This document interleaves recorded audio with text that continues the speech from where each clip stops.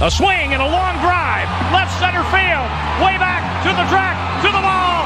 Grand slam, Diaz! The Cardinals Countdown to Opening Day show is presented by Ameren on the Cardinals Radio Network. Bringing a ground ball off the pitcher's glove to the second baseman. Got him! A complete game, 5-0 shutout for Adam Wainwright. Now, Mike Claiborne and Chris Raby with the Cardinals Countdown to Opening Day show presented by Ameren on the Cardinals Radio Network. And welcome back to another edition of Cardinals Countdown to Opening Day, presented by Ameren. Chris Raby back with you. Mike Claiborne along, as always, Ben Boyd, our executive producer, back in our Cardinals Network studios. And we welcome Tom Ackerman down to South Florida. Great to have you here, man, and great to put another week of Cardinals action in the books. We're a month into spring training and just a few weeks from opening up the regular season against the Cubs at Busch Stadium on April 2nd. Time flies. I love this time of year, especially in mid-March when you get the spring breakers down here. You see a lot of Cardinal red, and you start to get that feeling of urgency from the players. They know that we're getting to the point where you're going to see cuts. Players are going to start to be moved to the minor league team. The roster gets a little bit smaller, and the competition starts to rise for some of these spots. And the Cardinals will be that much closer to April 2nd against the Cubs.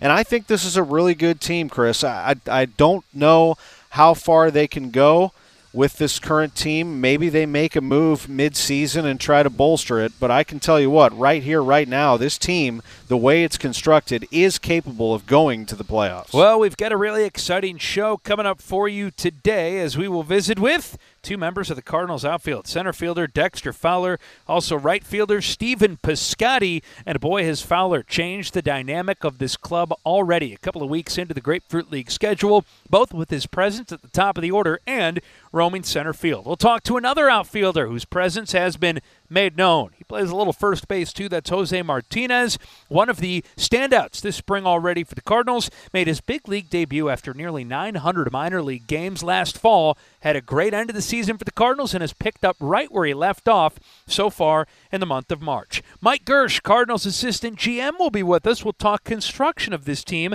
and some of his thoughts on how they'll look going into the 2017 season. We also hear from David Bell. We'll hear from Rick Horton and get a look at some of the early season promotions for the Cardinals from Megan Eberhardt. So a lot to get to, Tom, and it just seems like, as he is in our show, announcing his presence in the second hour, Dexter Fowler has announced his presence all over Cardinals camp already. The top of the order, he's getting on base. He's moving around the bases. He's scoring runs. He's moved physically Randall Grichuk from center field to left field as he moves into center, bolstering the Cardinals defense and really bolstering the clubhouse. I think everyone's talked about what a great addition he's been, what a great presence he's been, and just a fun guy to be around both on and off the field, it seems. First at bat, bottom of the first, Busch Stadium, April 2nd. The Cubs are in town, and Dexter Fowler will be the first batter that they see. He'll be wearing a white Cardinals uniform, and it's really exciting for this organization to have a winning player like that. And this goes way before the Cubs. They had their eye on him when he was with the Rockies.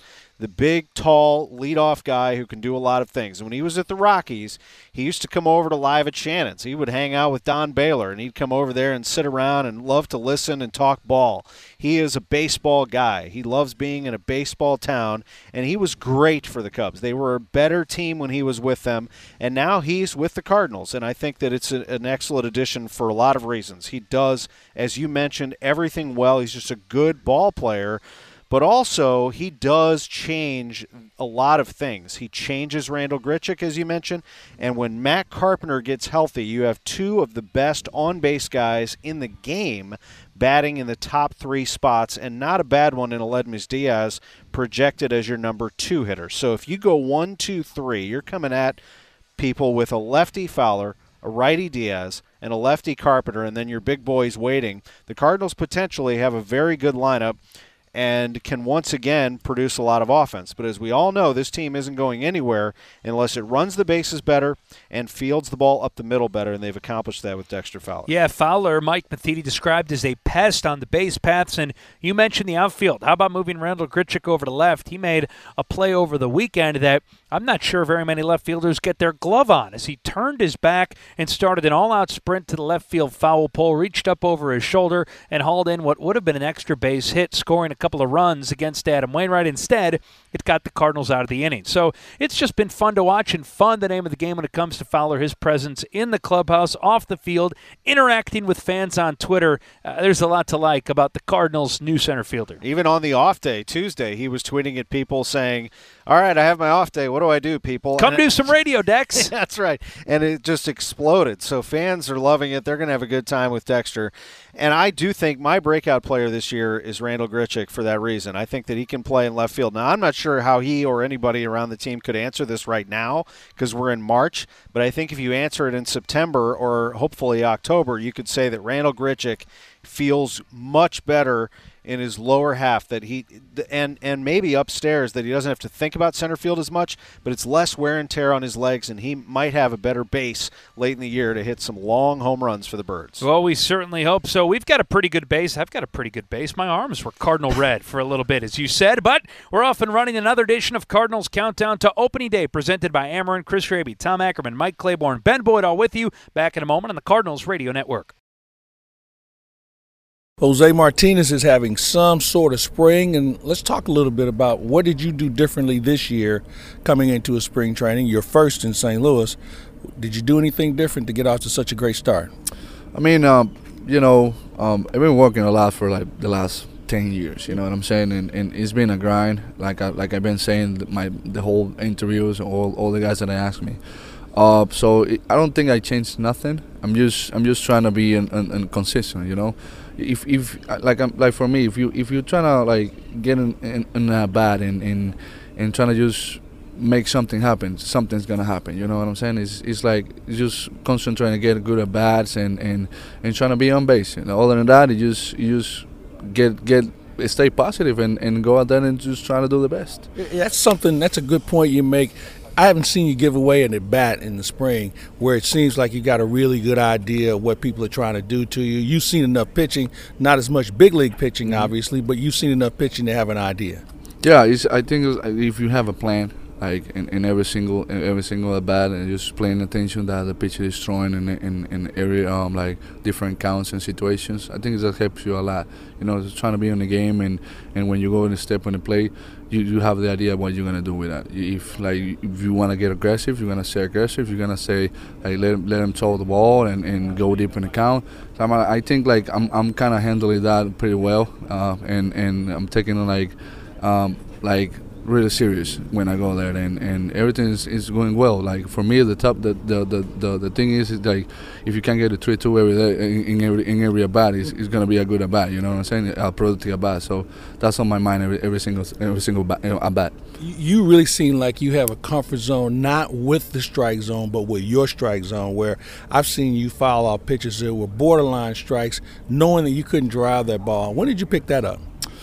I mean, when it's a fighting mode, is kind of like for me, I don't like to strike out. You know, that's one thing that I don't like. I make me feel really, really, really like mad because like it's always a pitch that you can at least put it in play. You know, if you strike out, you like it's either a pitcher make a good pitch or you didn't like recognize the pitch before before we pass over home plate, you know. So I was always concentrate and use if it's right there close that I like the pitch I can handle, I can just put it in play, you know what I'm saying. And for me, like I have to stay in the same like routine. I have to stay in the same thinking of that, you know. I can't get out of the way and get out of the way the bats, especially when everybody's seeing that. I can go out there and just follow those pitches, go deep in the count and all kind of stuff. And you can just show out there and try to just swing out of my shoe one day and then swing out of my shoe the next day.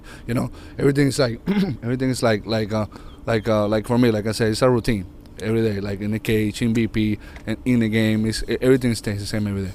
And I know that for you, you've seen fastballs all your life. You get to this level, guys throw the breaking ball. I see that guys trying to throw you a cutter in, and then they throw you the slider to see if you take a bite off of it. Yeah, it was a good pitch. I mean, like the first base was open, and he was trying to spin the zone and trying to just showing me in. I took a couple of good sliders, but in the 3-2 he made a pitch. I'm saying it was a good pitch. I saw it right in the zone, and then he just dropped jump down. You know what I'm saying? I give him the benefit of the doubt because like I saw it all the way as a strike. So everything I think that's gonna happen. You know, that's gonna happen. The pitcher's gonna make pitches, and sometimes we just hit the ball and go just drop. You know. How much first base did you play before you got to spring training? Actually, I played like 7 games in winter ball. And the reason why I ask is because there was a game in Washington where the pitcher was kind of having a little bit of a moment, and you just realized he needed to catch his breath for a second, and you came in and just kind of got him back, or basically push his reset button for him. And that's why I was wondering, because a lot of first basemen wouldn't have picked up on this guy might need a breather. You've been standing in the outfield all your life. For you to pick that up says a lot about paying attention. Yeah, I mean, when like I said, it's been new for me. You know what I'm saying? But I think you like, even though you guys like you said, the pitcher needs a break. The pitcher needs like a little more breathe. Like just walk around the mound and start from zero. You know, and when you're in the infield and you're trying to be like a teammate, you gotta be paying attention to that. Like sometimes a teammate needs you, like not even like advice or something. He use something like putting him in a better position, you know, like make him think out of that situation for a little bit, you know. Ask him where you're going to dinner tonight. Yeah, or something like that. Hey, like hey, how you feel, man? Like you alright? Like what's going on? You know, not even mentioning like what's happening. He's just trying to get him out of the situation. So it just you can't, like, for me, I've been learning, like, not even for me, I've been learning from the game. You know, those players that they know how to do that, they do that in a perfect time. So that's why, like, I watch game and I love this kind of sport, because everybody help each other, and if you got a team like that, the team's gonna be possible all the way up. You following the World Baseball Classic? For sure. That's I have to follow my country, and I know it was a crazy game yesterday. So they all seem to be crazy right now. I mean, like I said, they giving all they got. You know, it's a tough tournament. You know. When they say they're not ready, they're ready, and they just got a couple of us out of spring training. So they giving everything they got, you know. They representing our country, and we have to just go all the way with them. You know, when I said to someone yesterday, what we've learned about the tournament is there's never enough good pitching in the world. Yeah, like I say, like with everything, like the good pitchers are saving their arms right now. You know, they trying to save their bullets. Like our Venezuelan team, I think they got like a little difficult with that.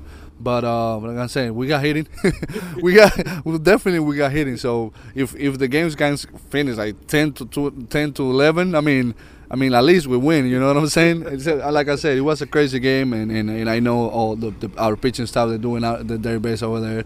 And I'm saying, I'm giving the credit to Italy. They took a lot of good pitches. They battled through the end. So you got to give credit to them too. It's fun watching you in that Cardinal uniform. Continued success, and we'll look forward to seeing you on opening day in St. Louis. That'd be fun. Yeah, thank you, man. I appreciate it. Let's see what happens by the end of the spring training. This season, the Cardinals are celebrating the 50th anniversary of the 1967 World Series championship and the 30th anniversary of the 1987 National League Championship with great replica ring promotions. Get your tickets now through the 5-game ring pack or as a single-game ticket on sale at Cardinals.com. We take a break. When we come back, we will visit with Cardinals assistant GM Mike Gersh. That's next on Cardinals Countdown to Opening Day, presented by Ameren on the St. Louis Cardinals Radio Network. Back in Jupiter, Florida, Chris Raby and Mike Claiborne on Cardinals Countdown to Opening Day, joined by assistant GM Mike Gersh. What's going on? Thanks for joining us. Glad to be here. At this point of the spring, we are about halfway through. We've seen a good number of games. What are you watching? What are you paying attention to? And what are you finding valuable from an evaluation standpoint on a day-to-day basis, Mike? We were just joking a moment ago. The biggest thing for every spring training game is that all the players leave the field under their own power without Conroy or Olsen standing next to them. Just stay healthy. So good. Yeah, for the most part, we've been good there. So obviously, we like to play well. We like to see the guys do well. We like to win games as much as possible. But again, it's about health. I mean, we're starting to play a decent number of games, but guys are playing 4 or 5 innings, getting 2 at-bats a game. You know, I have no idea what our most played appearances is, but we're still in the 20s, I think. So, you know, a good 20 at-bats isn't, you know, life-changing. So stay healthy, keep making progress, and we're in good shape. The role of an assistant general manager is all-encompassing. There are a lot of things that you're responsible for. Give us an idea of some of the things on your daily list of things to do. At this time of year, a lot of what we're doing is sort of administrative paperwork. All of our players, arbitration players get their contracts settled, but we have to get the paperwork done. Pre-arbitration players, we have to talk to the agents and settle on that and get all that paperwork done. We have insurance for them. There's a lot of stuff like that. And then we're also, at this part of the season, sort of experimenting with various technologies and new ways of doing things in the minor leagues. And I help with a lot of that in terms of different ball tracking systems for pitching. And we have guys who come in to sort of show off their wares. This is a common time when different companies make their way around Florida or in Arizona showing off this new contraption or that new thing. And so we're always, dealing with that sort of stuff. Just a little bit of everything, helping, talking to Flo every now and then about what's going on in the amateur world, getting the pro scouts off and running for their season. So just helping out in all the departments. Yeah, a lot of moving parts, too, once all of the minor leaguers get here. You see guys here now. For folks that don't know, about how many guys are in camp right now, and what are kind of the moving pieces when guys start going back from big league camp to minor league camp? You have the step campers in, now everyone's here. It's almost controlled chaos at times around the facility. Yeah, so big league camp is on the order of 60 players or so, and that's our 40-man roster plus non-roster invites. And those non-roster invites include both minor league free agents who have big league experience, guys like Jordan Schaefer or Todd Cunningham, guys that you've been seeing in the games, and also some young kids who are in camp. Like, for example, we need catchers, right? At the beginning of camp, we got a lot of pitchers throwing, and we need lots of catchers to catch them. And so there are some guys who've been in camp and may or may not have even been in a game yet because they're here sort of to get a taste and to see what's going on. Step camp starts a couple weeks later, and that's an early program for some of our better prospects, some of our guys out of the draft who are sort of their first time going through spring training, give them a chance to sort of, like you said, not jump into the controlled chaos, jump into a little bit more controlled than the bigger one. And then minor league camp is when basically the rest of our minor league players come in. And, we have 7 U.S.-based affiliates. So, roughly speaking, we have 200 players, give or take, in total in the minor leagues. Now, some were part of big league camp. Some came with step camp. But, we're now close to 200 players, around the complex and using the fields, and as we move guys out. So we'll start moving players from big league camp to minor league camp, often to get them more playing time because, again, some of them just don't get in the games because there's not enough at bats. Some of the pitchers need to start, instead of throwing one inning in relief in a big league game, need to start stretching out to get ready for their starting role in the minor league season. And so they'll move out of big league camp and start playing on the backfields with the minor league teams. And an added wrinkle, too, with the World of Baseball Classic is that you have some other guys that are in and out of camp, but maybe one of the positive consequences, an opportunity for some guys who might not get in a game to, be around the club, maybe get into a game or at least stay with the big league club a little bit longer. Yeah, I think it's been a good opportunity for some of our kids to play more. I mean, like, for example, Carson Kelly and Eric Fryer, because Yadi's not here, have gotten way more innings than they otherwise would have gotten. And because they're playing so much, some of the younger guys have gotten in for a couple innings here and there that otherwise they probably wouldn't have. So, yeah, there's definitely a trickle-down effect in terms of opportunities for guys to not just be at big league camp, but sort of be in it, take part more fully. We've talked before about the analytics and how things are measured these days in the game. What are some of the trends that you're seeing now that may be here to stay? Because it seems like it changes almost every other year with regard to how we measure assets these days. I think so. I would push back a little bit on this. I don't think it changes every other year. I think we just get new data. We're always getting new information, and so we have the same sort of framework for trying to evaluate and put a value on players. It just changes what data we have. And I'm not to interrupt you, but I did. How do you make sure you don't have too much data overload where, we see players who maybe sometimes try and overprocess too much stuff. What about you and your crew in making sure there's too much that, you start to sift through it and you say, we're just going around in a circle here?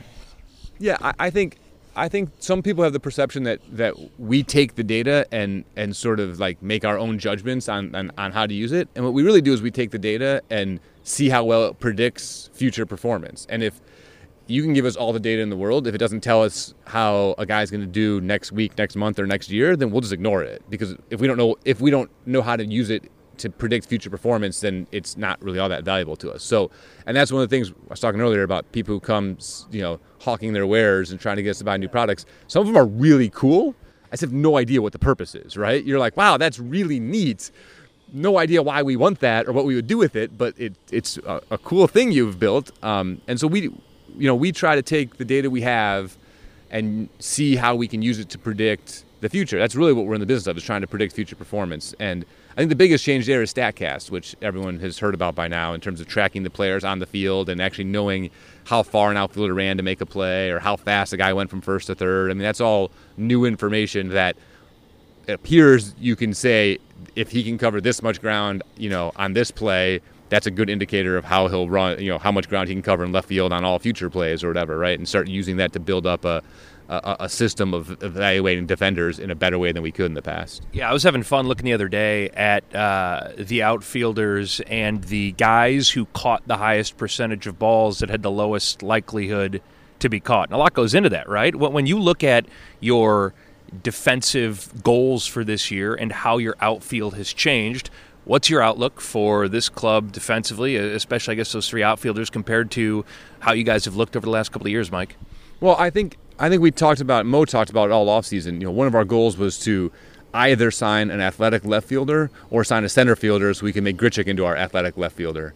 And as great a player as Matt Holliday was for us for a long time, as he got older, like all of us, he became less athletic. He was a little slower off the ball, and he went from being probably an above average outfielder when we got him to not by the time he left. So we're optimistic. I think we have three guys out there, all of whom are good athletes, all of whom want to be good defenders. We don't have anybody out there who's just sort of wants to be in the batter's box but knows I have to stand here, for 9 innings a day in order to get in the batter's box. So I think we'll have a good outfield, and I think it'll be a little bit more of an exciting sort of cutting balls off in the alleys and making stuff happen defensively, which we're not back to the mid 80s or anything, but we should be in a better place. We saw yesterday a pretty remarkable play by Grichuk as he took off and was running towards the left field foul pole and made an over-the-shoulder catch. That's just because of the position, not necessarily something you see all the time from left fielders. Yeah, I think Randall was a solid center fielder, but in center field you're being compared to some of the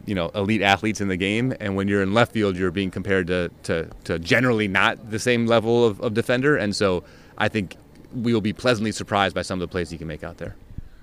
Everyone has a different path to the big leagues, and yours is unique. What's the thing that motivates you every day? Because this is a sport where every day you come to the ballpark, you can learn something new. But for you in your position, what are some of the things that intrigue you? This isn't work, right? Like when I had a quote unquote real job, I spent a lot of time reading about baseball, thinking about baseball, playing fantasy sports, doing all the stuff that a lot of your listeners probably do. And the fact that I now do that every day and it counts as work, right? Like when my wife's like, what are you doing online? Oh, I'm working. Like all I'm doing is reading and and thinking about stuff. So that makes it easy. Staying motivated in a job that you love is a lot easier than I used to be a consultant and worrying about how some Fortune 100 companies, Central American operations, gross margin. It was hard to really get all that excited about it every day. But you see the product out here. Yeah, you get to see it and get much more immediate feedback on how you did, right? I mean, there's wins and losses. There's like a scoreboard that tells you how things are going in a much more immediate way than when you're, working on some 2-year consulting agreement with some company that does, it's different. It's fun, and you get that satisfaction when things go well, and you feel it when it doesn't. And so it's not hard to stay excited and stay motivated. So with that being said, what is your excitement level about this club this year? What kind of ball club do you think you have? And it's a different situation for the first time in a while that you guys are the underdogs, not just in the league, but in the division. Yeah, I think I'm excited. I think we have a really good team. I think, honestly, like where we're ranked in the division at this moment is not all that important. I mean, at some point late in the season, it will certainly matter where we are in the in the division race. But at this point, as you look forward, our job is to win as many games as we can and sort of figure out where we are down the road. And I think we're in really good shape to have a sort of fun, exciting season, typical of the last 5 or 6 or 7 or 15 or since the DeWitts bought the team. I mean, like we plan to be in it all the way to the end. Mike Gersh, Cardinals assistant GM. Appreciate the time. Have a great rest of the spring, and looking forward to April 2nd in St. Louis. Looking forward to it, guys. Thanks. Subscribe to Cardinals Magazine and receive 2 free tickets to a Monday through Thursday home game in 2017. Order now at 314-345-9000 or cardinals.com/magazine. We just talked outfield defense with Mike Gersh. We'll do it with one of the outfielders. Stephen Piscotty joins us next on Cardinals Countdown to Opening Day, presented by Ameren on the St. Louis Cardinals Radio Network. Back on Cardinals Countdown to Opening Day in Jupiter, Florida, Chris Raby and Mike Claiborne, joined by Stephen Piscotty. What's going on, man? How are you? Doing great. Just enjoying spring training. Another week of games in the books. You guys offensively have been scoring a lot of runs and been scoring a lot of runs in different ways. What have you seen from the offense to this point, Stephen? You know, it looks just solid. You know, every game we seem to be putting up runs, and guys have taken really good at bats, and it's exciting to see. You know, I think last year in spring training we were kind of, you know, I think our record's probably closer to 500, but now we're just winning ball games. So I think it's a great sign. I mean, it means nothing, but I think it's a great sign. You mentioned taking great at bats, and that doesn't always mean you're going to put it in play. I've watched a lot of guys fight off good pitches. We've seen guys not get themselves out as much as we have in the past. What have you tried to do? Because as you and I talked the other day, you're just a tick away from really finding that groove. Yeah. You know, I think spring training is a great time to kind of work on things and not put too much weight into the result. The results have been coming, which is great. But, you know, I think it's all about finding that rhythm and timing and trying to implement the stuff that you worked on in the offseason into the game situations. How much do you experiment at this time? Things maybe you did in the cage during the winter, and now you get here and you say, let me play with that a little bit and see if I can find a comfort level. How much of that do you do? Quite a bit, honestly. At least for me this spring. In springs past, you know, I've had a few things I was working on, but it wasn't anything huge. This year for me, finding some weight on my backside has been kind of my challenge, something that I haven't really done. So it's thrown off my contact point early in spring, but you know, it's what I want, and I know it's going to kind of recalibrate itself, and I'm really excited about some of the changes I'm making. I know a lot of guys are going through the same type of deals, and the fact that they're getting results already is a great sign for them, and definitely a confidence booster. So what's that process like when you do make tweaks and changes? How do you take it from the off season into spring training, and how do you take it from your work in the cage that you guys do out on to the field against live pitching in the game situation?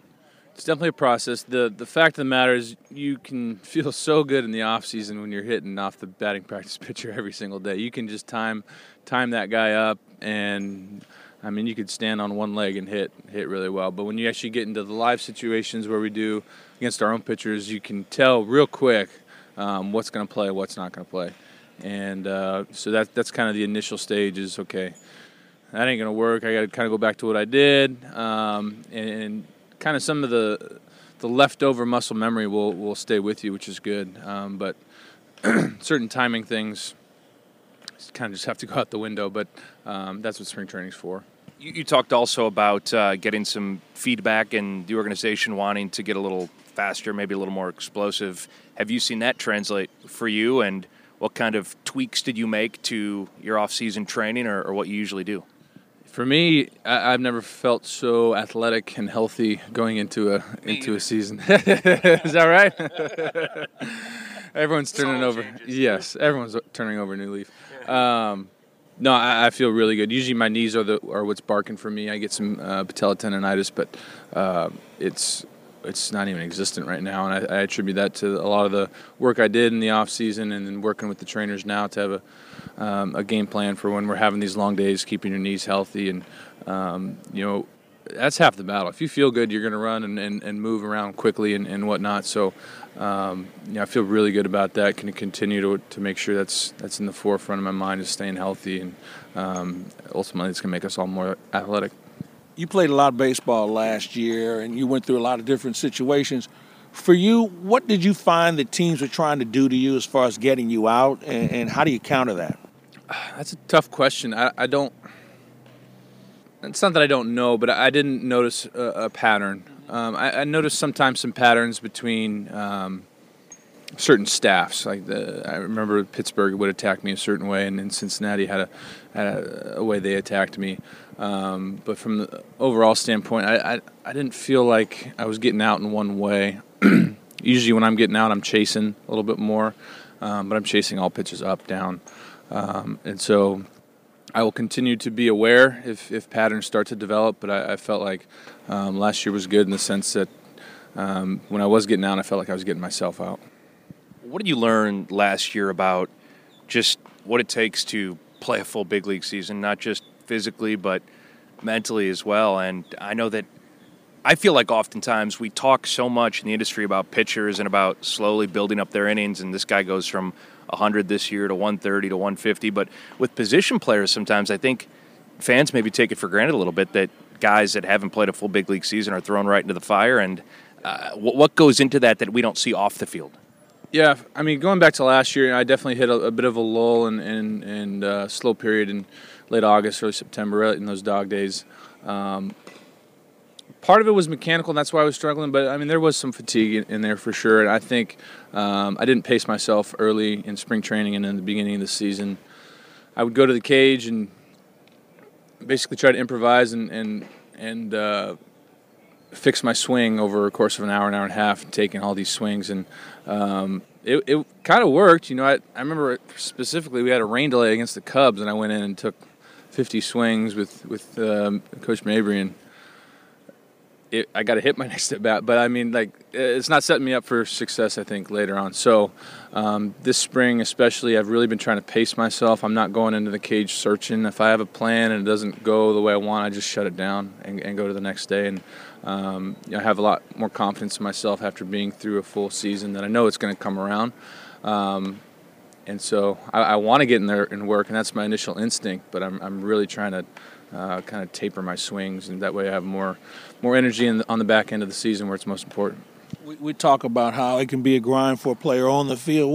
How did you try and find when your downtime took place? What are some of the things you like to try and do to get away from it, where you can look forward to getting back into it when it starts again? Yeah, I mean, during the season, you have to have kind of those little mental rest periods. For me, it was playing guitar in the what kind of music? Just country stuff. I'm a big country fan, so any song I like, I try to figure out how to play it, and that would just take my mind off things. And you sing too, or yeah, absolutely. Yeah. That'll be hard to do, but we'll see. So yeah, that type of thing. My family came out a bunch, and they can take your mind off it as well. So it's a long season. It's a grind. I wish there were more breaks in the middle of it, but that's just kind of the way it is. And you gotta find ways to keep yourself sane. What you've been part of now, a couple of different evolutions of this club. A couple years ago, it went to the playoffs, lost to the Cubs last year. Kind of the start of transition, and that continues now, especially with your new center fielder. What's it been like to get acclimated to Dexter on the field, playing next to him in the innings that you've shared to this point, and what's it been like to welcome him into the clubhouse and have him as a teammate? He's been awesome. He's absolutely the perfect blend of all facets of the game. He keeps it loose and fun to where we're not out here just grinding our gears and getting tired and getting in bad habits. He keeps it loose and fun. But when you talk to the guy about baseball, man, does he have such a vast kind of information bank on pitchers, on situations, and he loves talking about it.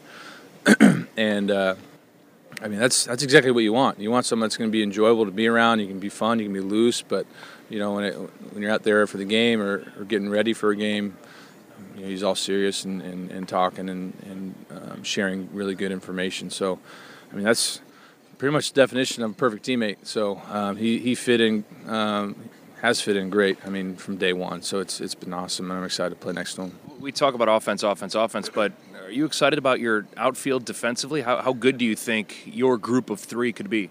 Yeah, I think. Plus whoever comes off the bench. Yeah, I think it'd be really special. You know, Dexter really improved his defense last year. Going to continue to talk to him and kind of take little bits and pieces of what he did to make himself better that could improve our game. So I think it's going to be a lot of fun. Hopefully we'll be running around like crazy, making catches and throwing people out.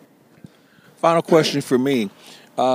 You mentioned you talked to Fowler. How often do guys sit in the room in the clubhouse or on a bus or wherever and just talk the game? I know that in the old days when guys didn't have a lot of money and they had a lot of time on their hands, they would sit around before and after games and talk about it. What about now, and when is the good learning time for you? I think that's going to – I don't know if I have a great answer for you. I will say, in the first few days we were down here, we kind of had a team dinner. Whoever just wanted to go could go. It was a very casual thing. And, we talked baseball for an hour and a half at that dinner about what makes good hitters, and there was a couple pitchers there, what they thought were the toughest guys to get out. And so that was initially right off the bat.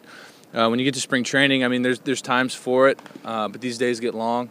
So sometimes it's just kind of beating a dead horse. Like you got to be engaged in the conversation, not just having conversations for just to have it. And so there's been definitely times that we've talked the game here, but I don't think it's quite as frequent as people think. But again, I think that's just for our sanity because we're living it every single day. Those conversations just come about kind of organically, but they do happen. Stephen Piscotty, have a great rest of the spring. Appreciate you joining us for a couple of minutes. No problem. Thanks, guys. Join Arf and Tony La Russa at Busch Stadium for an unforgettable evening at Wine and Whiskers, rescheduled for Saturday, April 1st. A wine and food fundraiser at the Redbird Club. Reserve now at arflife.org. Back to wrap up this first hour of Cardinals Countdown to Opening Day next on the St. Louis Cardinals Radio Network.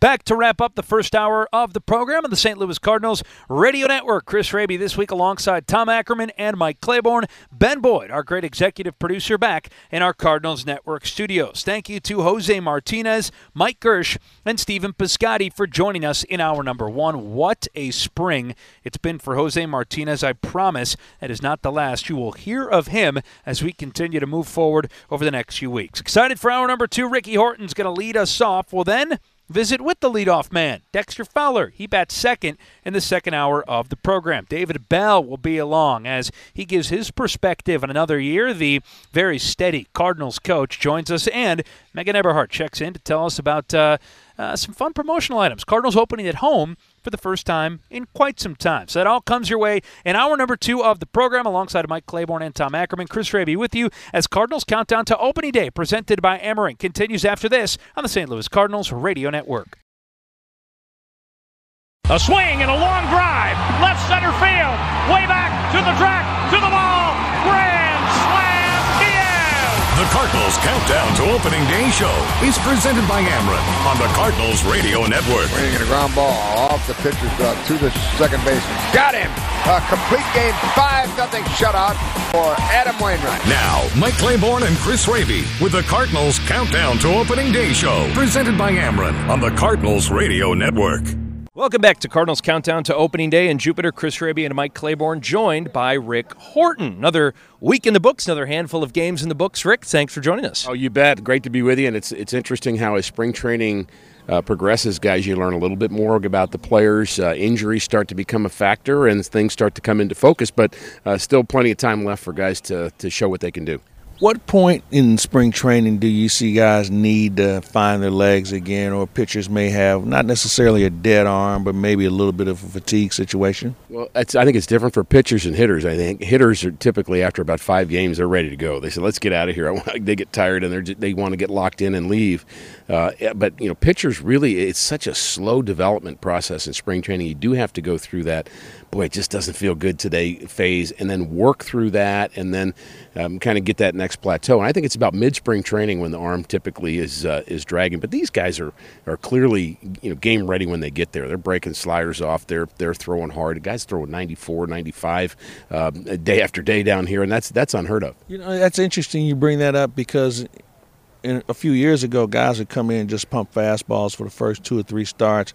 I'm watching guys throwing change-ups and cutters and things of that nature in their second start, in some cases their first. They're trying to make a team right here, and you can't blame them. The carrot's really big right now, guys. Obviously, to be a big league player, you want to take every advantage you can of your opportunity. You always have a lot of minor league free agents in camp. Cardinals started out with 68 guys, and if you're going to get noticed, you're going to have to come and be ready. And that again, very different than the way it used to be. But I think they've got it down to a science. That the minor leaguers are here now, so we're going to start seeing guys progressing over there to the minor league complex so they can get their innings, and I think that's important for the young pitchers to get back with their team and get ready to compete at the AAA or AA level. So as we see the outings a little bit longer, as we see the pitch counts ratcheted up a little bit more, someone like Adam Wainwright, what are you noticing from him as he goes from start 2 to 3 to 4 and the days are a little bit longer? Well, Waino looks a lot better this year than we've seen him, I think, the past couple of years, and he's very confident. And I think confidence is not something that Adam hasn't had, of course, but I think he's really feeling that he's figured something out with his breaking pitch, and I also like the fact that he's throwing 92 miles an hour here. I mean, we didn't see that much of him last year, and he actually said he normally doesn't even reach 90 miles an hour in spring training, even when he's had good years. So I think it could be a resurgence of something in his mechanics where he just feels together. Of course, he's a year further away from the issue with his Achilles, and maybe he's just got a more solid base. But, I've been kind of, I don't want to say lukewarm on our expectations about him, but I have not been thinking, hey, let's consider him the ace still, because age catches up with everybody. But I also said that I wouldn't put anything past him to find a way to impress and be a big winner again. We've got 2 pitchers in the rotation that are either coming off of rehab or surgery.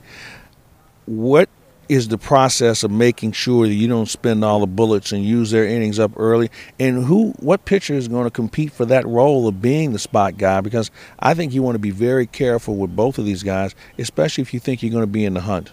Well, if you're Michael Wacha and you're Lance Lynn, it's interesting. I think from the club's point of view, you're thinking, well, let me see their pitch count. Let me make sure we don't get them to regress physically. Let's make sure we develop them along a path.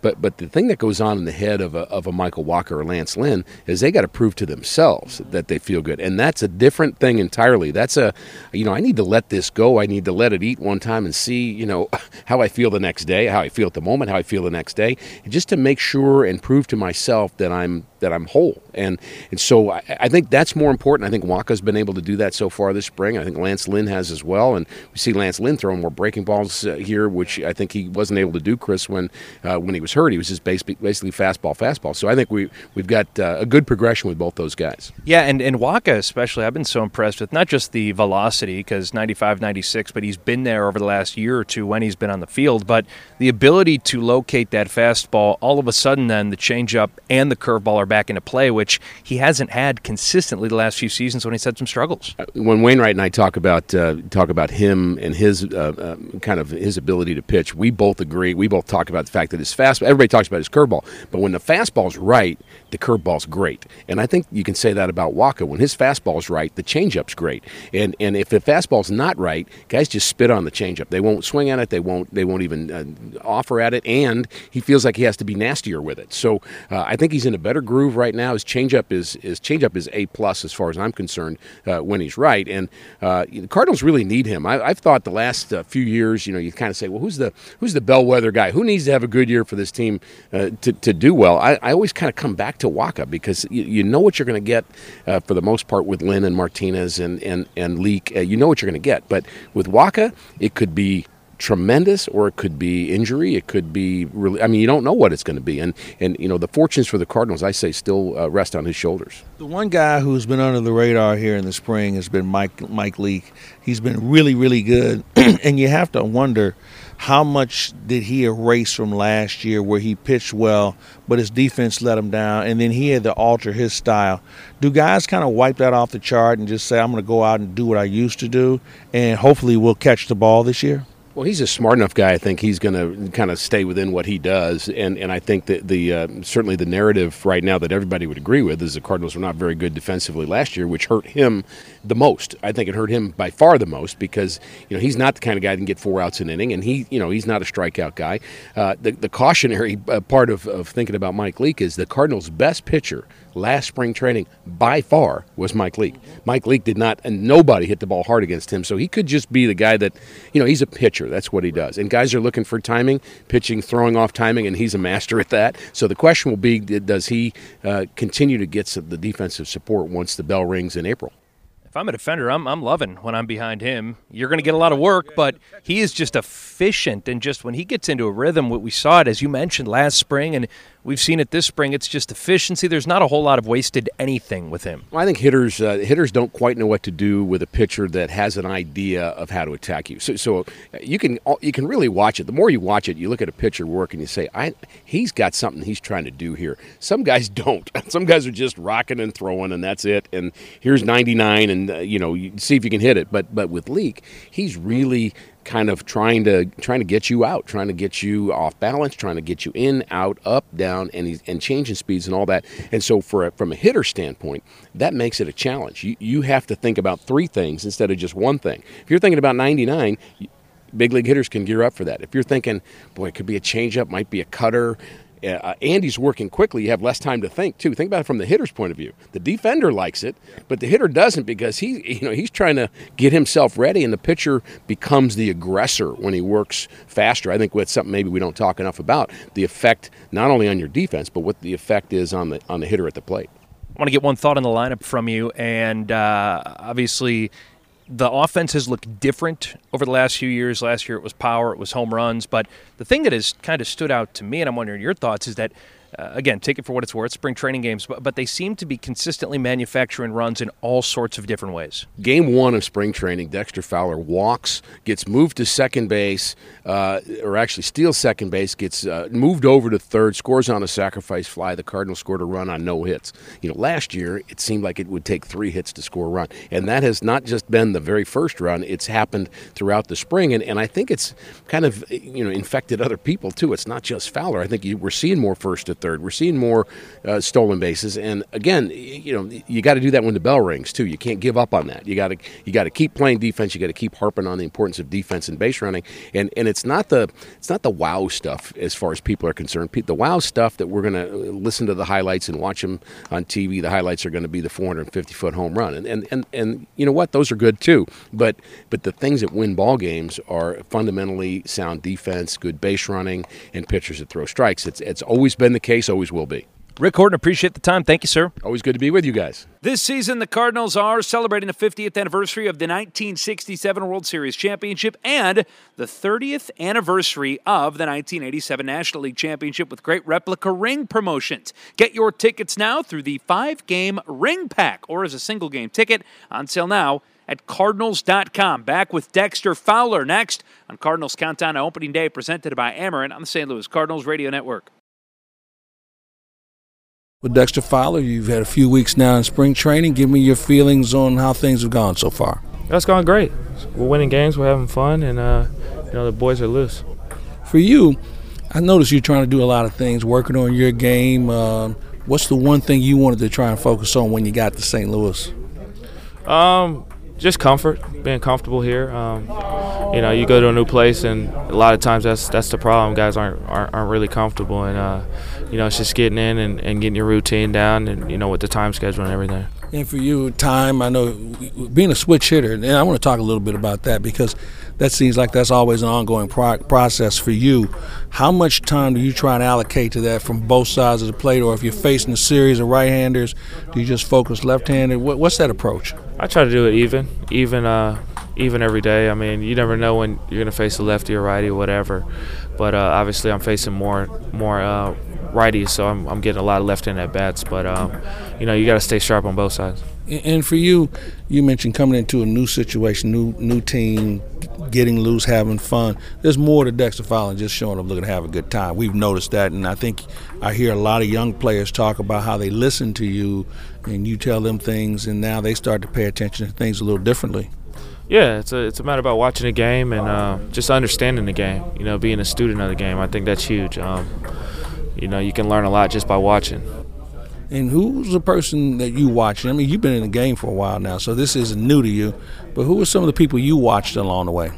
You know, I watched like Todd Helton in the beginning, and you know, being on my team, and then you go in and you see. I like to ask questions, so I ask a lot of questions, and you know, having Barry being my mentor, it definitely helps out to get through some of that stuff.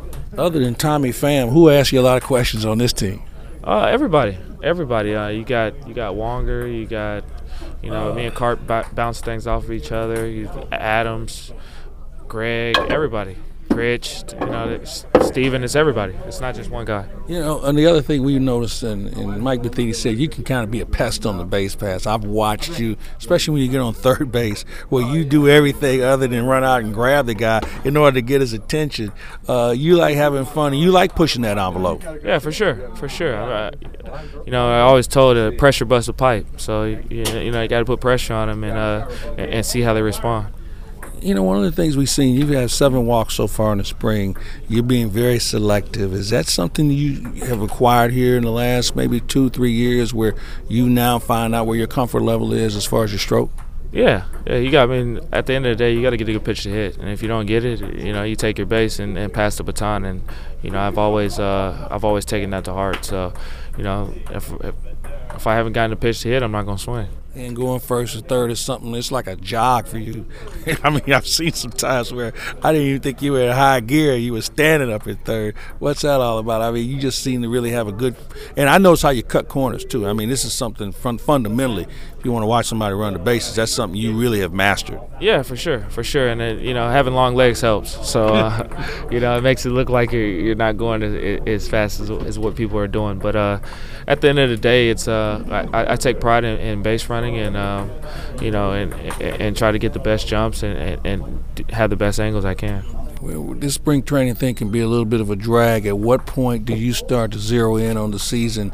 Do you want to make sure you don't burn yourself out in at bats and certainly in the field? So when do you start to lock in? You know, towards the end, you start ramping it up a little bit, and you know, at the beginning, it's more about seeing the ball. There's processes. It's a process, and I've learned it along the way. I can't even tell you how many spring trainings I've been in, but you know, it's now it's about, you know, knowing your body and getting it ready to play that 162.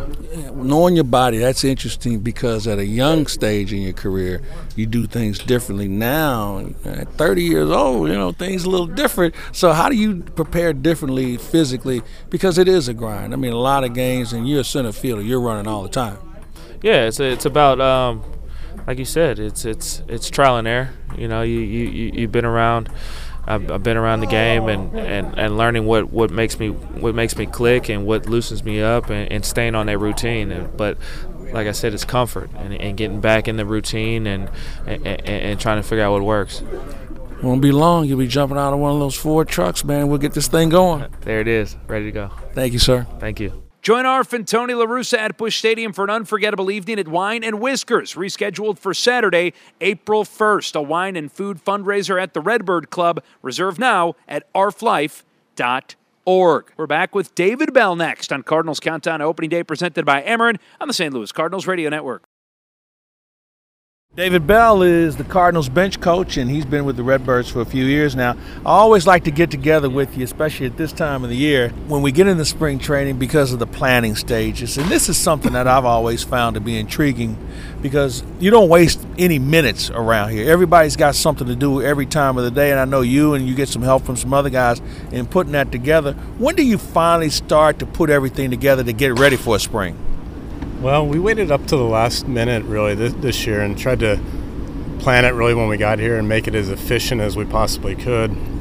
I think it's been a success. I think we're getting good feedback from the guys. Guys are still fresh and strong. And if we can leave here with guys prepared and still strong and refreshed at the same time, that's right where we want to be. And, you know, even though guys come here in shape, it's not like it used to be where you played yourself into shape. You're just trying to refine things at this point. That's exactly right. Guys come in ready to go. They're in physical shape. They do have to get in baseball shape, so we provide that opportunity for them, and it's really important to get the repetitions, but at the same time, not too much. They got to be sharp. They got to be, when they spend time working on something, it has to be important, it has to be essential, and it has to be the right amount, because anything beyond that is just a waste of time and a waste of energy, and you just can't afford that in today's game, not only in spring training, but certainly as we go into the season. It's just a long season, and that is, to this day, the biggest challenge that we all have. So if we can make sure these guys are ready to go, not waste any time, and do what's important, that's half the battle. And these guys have done a great job of realizing what they need to do. They've had some freedoms this year to do individual work. We haven't kept them on the field standing around, so they have the opportunity to really think about what they need to do to best prepare themselves, and we couldn't be more pleased with how they've responded to that opportunity. And there's somewhat of an honor system with that. I don't know if you do it with every team, but these guys are all professionals at how they approach things, and I'm sure they see the reward, and the reward is, as you mentioned, they're fresher and maybe more effective. So for you as an assistant, and certainly as a bench coach, where do you draw the line when you have guys that maybe spend too much time in the cage or are doing too much running? Is there a fine line you try and make sure they don't cross where they burn themselves out and develop bad habits? You nailed it. I mean, the challenge for us is to, and it's been like this for a while, is to keep them from doing too much. It's never that they're not doing enough. These guys, they get to this point in their career, they're self-motivated individuals. There's no question about it. So you're right. The challenge is to make sure that they don't do too much, and some guys it's more of a challenge than others. And what you find is guys end up using that work as a crutch, as a mental crutch. They feel like they're doing it, and to a degree it's okay, but at some point it becomes a hindrance to how they perform. They're tired, it can lead to injury, and we can't afford that. So there's a lot of time spent speaking about those things. Instead of working hard, work smart. Exactly. Work smart. We've all heard it, but the quality versus the quantity. One of the things I wanted to run by you, and I've asked this question, you guys work on a lot of drills, a lot of fundamentals, and reminding yourselves on where to throw, who's to cover, things of that nature, even base running drills. But when you leave here, you don't work on it as much. Is that something that may change where the muscle memory stays in place, where it's not every day? And I know when you played, you took infield every day. Are you going to make any adjustments with regard to how you approach that when the season rolls around for certain guys? We are. We're coming up with new things really every day. I mean, there's research out there that some of our coaches are doing an incredible job of learning new ways to help these guys prepare. Some of that work is most of it's individual, and it may look different than it has in the past, our pregame preparation, and it may be more individual work, and the schedule may be a little bit different, and really the idea is to try to recreate what it's like to be in the game while you're practicing. If you're going through the motions and just getting your work in, there's a place for that, but that's not really when you improve. That's kind of when you just kind of stay the same. So if we can recreate those game-like situations in practice, even if it's 3 minutes instead of 10, that's the goal, that's the idea. And we can't forget, too, that in baseball especially, the game is still the best practice. Yeah, you're right. And, you can take all the BP over here, but they haven't figured out a machine that can throw cutters or they can throw sliders like you're going to see at 8:30, 9 o'clock at night. Unfortunately, in our game, we have that opportunity pretty much every day. And the guys that aren't playing every day, it becomes a little bit more important for them to get this work in. And as I mentioned, an example, Ollie Marmol I've been going out to the half field with him, just watching and listening to him work with these infielders, and he has some great ideas. You kind of oversee a lot of different things. We talked about putting together the spring training, but you work with a lot of guys just making sure that it's being taught the right way. Is that a good way to look at it, and making sure that everybody's on the same page? Yeah, that is a good way to look at it. Obviously I have the good fortune of working close with Mike, and then the other part of my job is just to kind of make sure they're going smooth, and the coaches are organized. So I guess in a way I'm I work really close with everybody, but making sure that the coaches are, spending the right time in the right areas, just like we do with the players, making sure they're being efficient with their time. And the communication is just so important, not only amongst ourselves as coaches, but then with Mike. So that's I can be the go-between there. And it's been great because we have guys that are working really hard as coaches, and I've had the freedom this year and a little bit more time to kind of float around a little bit and just kind of oversee things, get feedback, and make sure things are running the way we want it to. And they've exceeded our expectations in all areas this spring. I'm wondering, last season was a year that none of us were excited about. I mean, we finished one game out, but there were a lot of pluses as far as development was concerned. Does it take a season like that for some guys to pay closer attention to detail and say, hey, you know what, maybe if I would have been a little bit better at that, we might have won? Because when you lose by one game, you can do the self-examination and there's enough to go around.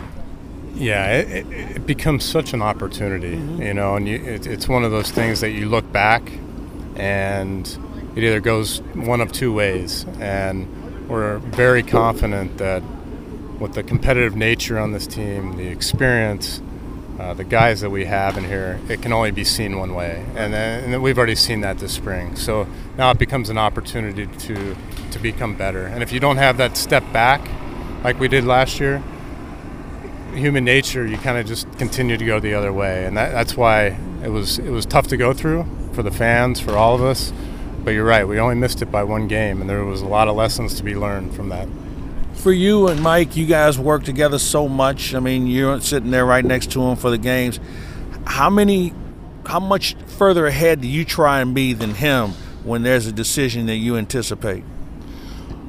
I try to be as far ahead as I can, whether, and I know he does too. That's both of our goals. And it's been an incredible working relationship, and I'm very grateful to him for that, because he's included me. If he didn't do that, then I probably wouldn't be, I wouldn't realize it as important as it is to be ahead of the game and to be thinking. But I know that he's going to ask. So my opportunity and my chance is going to come when I need to help make a decision, and I need to be ahead of the game. So that we're both doing that, and the goal is, if we're both doing that, then not too much gets missed, and I feel like that's worked out really well. Yeah, and that's fun to watch, because I watch you guys and you can see the wheels turning and knowing, okay, this situation is coming up. It's got to be fun, but the bottom line is you make the decision, the execution still has to come about also. Well, sure, and also there's going to be decisions that are made that turn out to be the wrong decision, or maybe even a mistake. Yeah. But the one goal that we have, and one thing I feel great about for Mike and for myself, is that very few times has something come up that we haven't thought about it and haven't had a chance to think through and make a decision that we at the time feel good about. And like I said, the results are the results, but if we can do that, then at the end of the day, you can feel good about the effort you made. How long do you carry a game when it's over with?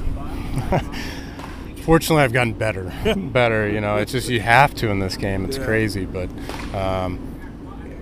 that's nice too, because we have the opportunity to talk things through at the end of the game, and before we get in the car at the end of the day, the goal is to have, put it in the past and begin thinking about tomorrow. Yeah, that's the thing. You don't have a lot of time. You lose a tough one on Saturday, and you got a day game on Sunday. You don't have a lot of time. You have to make a decision: either get some sleep or stay up all night thinking about something you can't do anything about anymore. That's right. And we all care, and that's not a question. But at some point, it becomes almost selfish to keep it with you, because then you're right. It carries into the next day, and then it affects decisions you make. It affects that next day. So it's really important in this game to be able to do that. Learn quickly and put it behind you and move on. What do you say to a guy like Jose Martinez, who you saw a little bit last year, anxious to see him this year? He's come in and not only done everything he's needed to do at the plate and certainly in the field, but just has really meshed well with this ball club. Do you ever try and cool him down and say, hey, man, save a few of those for April, or do you just keep him going? just keep going. Yeah. Just keep going, and we're all seeing enough now where this isn't a temporary thing with him. I mean, he's been swinging the bat well, and he's been hot. And no matter who you are, you go through ups and downs. But this guy can play, and he's getting better, and he's still young. And at some point, whether it's the beginning of the year or shortly after, he's going to contribute. Final question for you. Aside from winning, what's the most enjoyment you get out of the game today? You played it, you've coached it, you've managed it. What's the one thing you get out of it more than anything else? Being a teammate, and trying to be the best teammate you can possibly be in every situation that comes up, on the field, off the field. And hey, we can all relate to that, because that includes off the field with your family and friends. And if you can be a good teammate, that's the stuff that stays with you long after wins and losses. Have fun this year. Okay. Thank you, Claves. Cardinals Kids Club, presented by Rawlings, is the exclusive fan club for Cardinals fans age 13 and under. Tremendous membership benefits include 2 tickets to a 2017 Cardinals home game, an invite to a members-only autograph party at Busch Stadium, and much more. For more information, visit cardinals.com/kidsclub. Megan Eberhardt tells us about some exciting early season promotions next on Cardinals Countdown to Opening Day, presented by Ameren on the St. Louis Cardinals Radio Network. Welcome back to Cardinals Countdown to Opening Day. Chris Rebby with you on the St. Louis Cardinals Radio Network. And again, getting closer and closer. April 2nd, the Cardinals open against the Cubs, and then the first weekend series of the year. Man, does that sound great. Friday, April 7th, 8th, and 9th with the Cincinnati Reds in town. And to talk more about that, we say hello to the Cardinals Manager of Promotions and Events, Megan Eberhardt. Megan, how are you? I'm great, thank you. We are so excited to get to Busch Stadium. Always love the weekend games, and I always love that you guys have incredible promotional items for the weekend games, and the first weekend against the Reds, no exception. You guys are coming out of the gates with some pretty great items for Cardinals fans. That's right. We kick it off on Friday night with the adult lightweight hooded pullover. It's presented by AT&T. It's blue, and it has the red and white STL logo on the front. I like that. You guys have had some nice hoodies and pullovers and various outerwear for the early and late season games over the last few years. A practical item because you might need it around 10 o'clock when the game's ending on Friday night. That's exactly right. And this one's a little bit lighter than what we've done in the past, so it'll be perfect for those cooler summer nights. Cardinals.com is, of course, where you can go for tickets. Cardinals.com/promotions is where you can go to see all of the promotional items. And then, man, how about this? Saturday against the Reds, it's the Yadier Molina bobblehead. Sunday, it's the Stephen Piscotty replica road gray jersey. So a bobblehead, a jersey, Saturday and Sunday against the Reds. Yadi, one of the great bobbleheads that you guys have this year, Megan. Oh, absolutely. Who doesn't love Yadier Molina? And this year, actually, his bobblehead will have a few random ones placed at the gates that will feature either a gold or a platinum glove. So there's only a limited number, so you won't know if you get one until you come to the game. And I love that 30,000 fans get that. So you don't have to get there, 3 hours early. I've seen when I'm walking into the ballpark at 2 p.m. the boxes and boxes and boxes. But all three of these items, the pullover, the bobblehead, and the Piscotty jersey, which we'll talk about in a moment, 30,000 fans are going to get them. That's exactly right. Go to Cardinals.com/promotions. Tell us about the jersey. I know you guys have some great jerseys this year, both the current players and the throwbacks. I think it's cool that you're doing the road gray Stephen Piscotty jersey. Yeah, we were excited to do this because for the first time in quite a couple years, we're starting at home. And so this is the last game before the team leaves for their first road trip.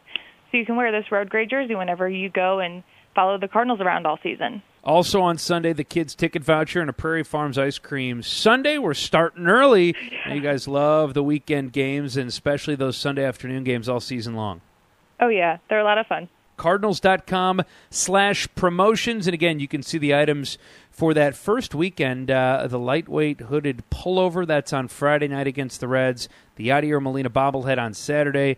And then the Stephen Piscotty jersey on Sunday. The theme tickets night start right away in April as well, and into May. And again, all the great promotional items are at Cardinals.com/promotions. Megan, I'm going to put you on the spot. I got to ask you about one more because we were talking about it down here at spring training. I caught a glimpse of it.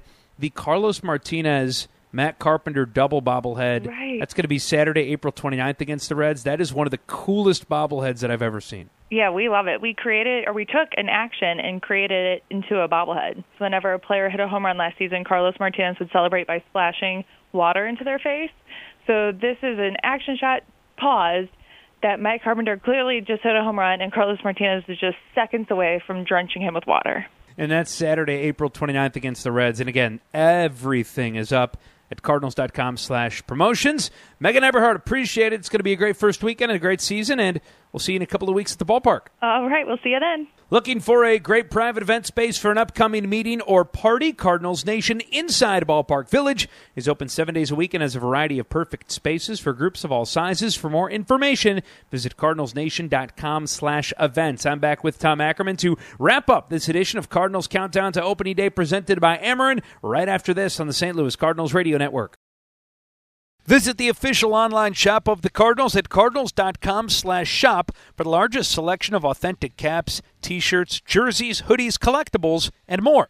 Get your gear straight from the source at cardinals.com/shop. Chris Raby back with Tom Ackerman as we wrap up tonight's edition of Cardinals Countdown to Opening Day presented by Ameren. And Tom, you can tell that the season is getting closer. April 2nd, the Cardinals open up against the Cubs at Busch Stadium, Sunday Night Baseball. The baseball world will be watching and listening right here on the Cardinals Radio Network. And as we saw the first wave of cuts already earlier this week, the big leaguers are going to start to see more time during these games. The pitchers are going to be stretched out more. The relievers will be used in bigger situations later in the game, and we're just getting closer and closer to baseball in April for the St. Louis Cardinals. And you're going to see pitchers start to really bear down, and no longer are they testing out pitches. They are trying to get through their innings and see what works and work efficiently. And then when Yadier Molina rejoins from World Baseball Classic, oh boy, now it's on, because your leader comes in